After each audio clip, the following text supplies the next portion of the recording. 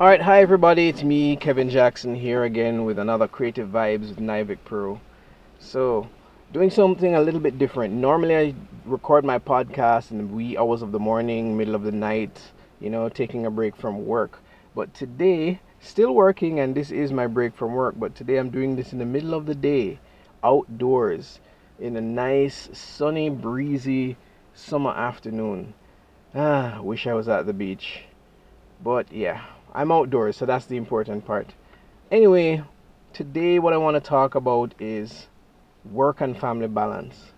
Now, someone asked me to podcast, about this from last year, and I told him it was too early because my son had just been born, and I told him, it's only been 2 weeks, or maybe it was 3 weeks at the time. So I was saying it was unfair to give a review of work-life balance at just 2 weeks. Baby's brand new. There was lots of adjustments taking place. Even now, my son is 8 months, going 9 months old. Still not a long time, but I think it's long enough for me to give a fair judgment. So, when people ask me, "Hey, how's fatherhood?" Oh, wait, let me wait on this bike to pass. This is the disadvantage of recording your podcast outside. You cannot control the noise. But anyway, I really wanted to do the podcast outside because it's a lovely day. Anyway, when people ask me, how's it being a new father? How's it having a son? I tell them it is lovely. What do I normally say? Oh, yes, I always say it's tiringly lovely, right? To which they laugh. And what do I mean by that? Tiringly lovely. Well, basically, I love having a son. I love my son. He like cliche parent would say, he's the love of my life. Next to my wife, of course. But of course, it's tiring. Jeez, it is tiring. Like, the first few weeks of this kid's life, he would not sleep. He's gotten both his father's insomniac traits and his mother's staying up late because she always has to work late traits. Right? So he just loved staying up. And we couldn't understand it. There were days when he would not sleep. He would not sleep in the day and he would not sleep in the night, and it would drive us crazy. No, this was terrible for me because I generally work at night. In fact, my plan was help out with the kid in the day and then work at night. This plan did not work.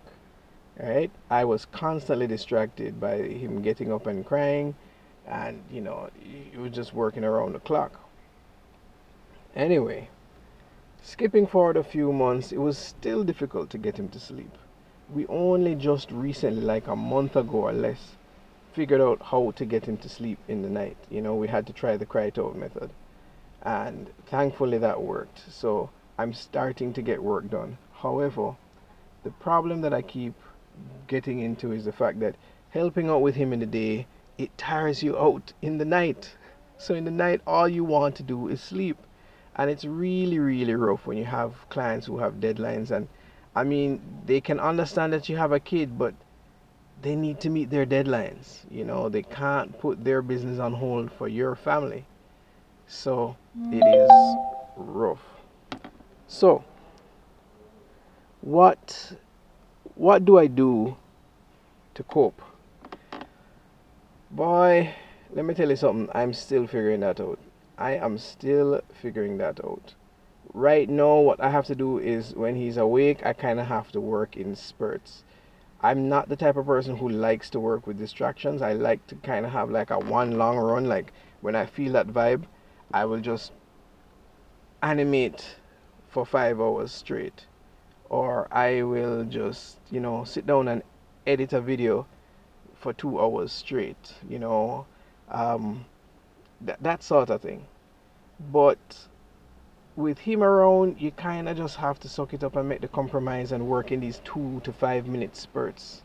It's really distracting and it is not ideal because you can't get a good flow or rhythm going, but you have to just inch and get the work done. At night time, yes, I get more work done, but sometimes the problem is because you've been so thrown off your flow, it's hard to get back into work. So when you finally get him asleep, You have like that hour to 2 hours where you're not doing any work because you're trying to get your mind back into the flow of doing work. And then when you do get your mind back into the flow of doing work, you want to sleep. It is rough.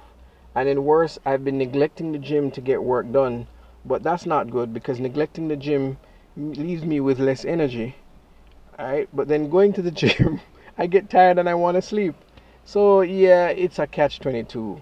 I'm really trying to force myself to go to the gym. In fact, right after this podcast, I am going to go to the gym because the thing with the gym, even though it tires me out and I need to sleep and rest so those muscles can repair themselves, it does make my brain function, act faster. Like I can think quicker, I can think faster, I can solve problems faster, read faster. So exercise is very, very important. It's not something to be left out, even though you don't have the time. You have to find the time to work out. You have to find the time to eat properly and drink properly, water. But with that said, yeah, the work and life balance has been tricky. I would not recommend it for everybody, but if you choose to go this route, then find a balance, figure out a routine. The good thing is, my wife and I tend not to have the same schedules. So when she's at home, I can ask her for the space, to take the time to work. And she'll oblige. Sometimes because of deadlines, I end up working too long and it's hard for me to contribute, but I definitely do try to contribute even on those days when I ask for stretches of time to work. And so far it's been going okay, but if I do notice that he's tiring her out a bit much, I will give her a reprieve and take him for like an hour or two so she can get a nap. Even if it sacrifices my work, because his development is important too. And you know what? Clients have us waiting all the time. We can make the clients wait once in a while, right? At least that's the way I see it. Other than that, yeah, that's pretty much it. This is a short podcast. There's nothing else I can think of to say. I mean, I could add this. You definitely have to cut down the amount of things you're doing. Sit down, really analyze all the things that you're doing and streamline. Ask yourself, do I really need to be doing all of these things? What can I drop and focus on? If I can't drop it, who can I sublet the work to? That is important, guys. If you're one of those persons who are used to doing everything yourself, get into the habit of subletting. Find other creatives who can do what you do, or even better, who have similar rates. And even if they don't have similar rates, just accept their rates and sublet the work to them. Add your markup, and it works out great anyway because you're not doing any work, you're earning money from it, and you're paying somebody. Paying someone is always good because it's always good to help other artists. A lot of artists out there are sitting down with talent and not earning any money, and if they don't earn money soon, they're going to be pushed into a job role as a cashier or a teacher. And nothing wrong with those professions. I teach, but what I'm saying is I don't like to see people doing jobs that they don't like to do. So give somebody a buzz, give yourself some free time and relaxation, and take time for yourself. Always take time for yourself, right? Just because you have a family and all this work to do, it doesn't mean that you can't take an hour or two out of your day to watch something or play a game or go to the beach. Don't get me wrong though, don't sit down and waste your time watching seasons upon seasons upon seasons of TV shows. You're going to have to watch less TV, whether you like it or not, right? You're going to have to watch less TV. You're going to have to be very, very, very selective. Wait for those severe down periods so you can go catch up on the shows. You don't have to be current. Simple as that. Anyway, that's all I have to say. Hopefully this helps someone else who's recently been indoctrinated into parenthood. Ned McLaren, I'd love to hear from you. Like, what's life been like for you as a creative now that you have a kid? For those who don't know, Nedrick McLaren, he's an artist and animator and game developer. Right? He lives in California. He's Jamaican. He and I have collaborated before on a few projects, and we are definitely going to be collaborating on more in the future.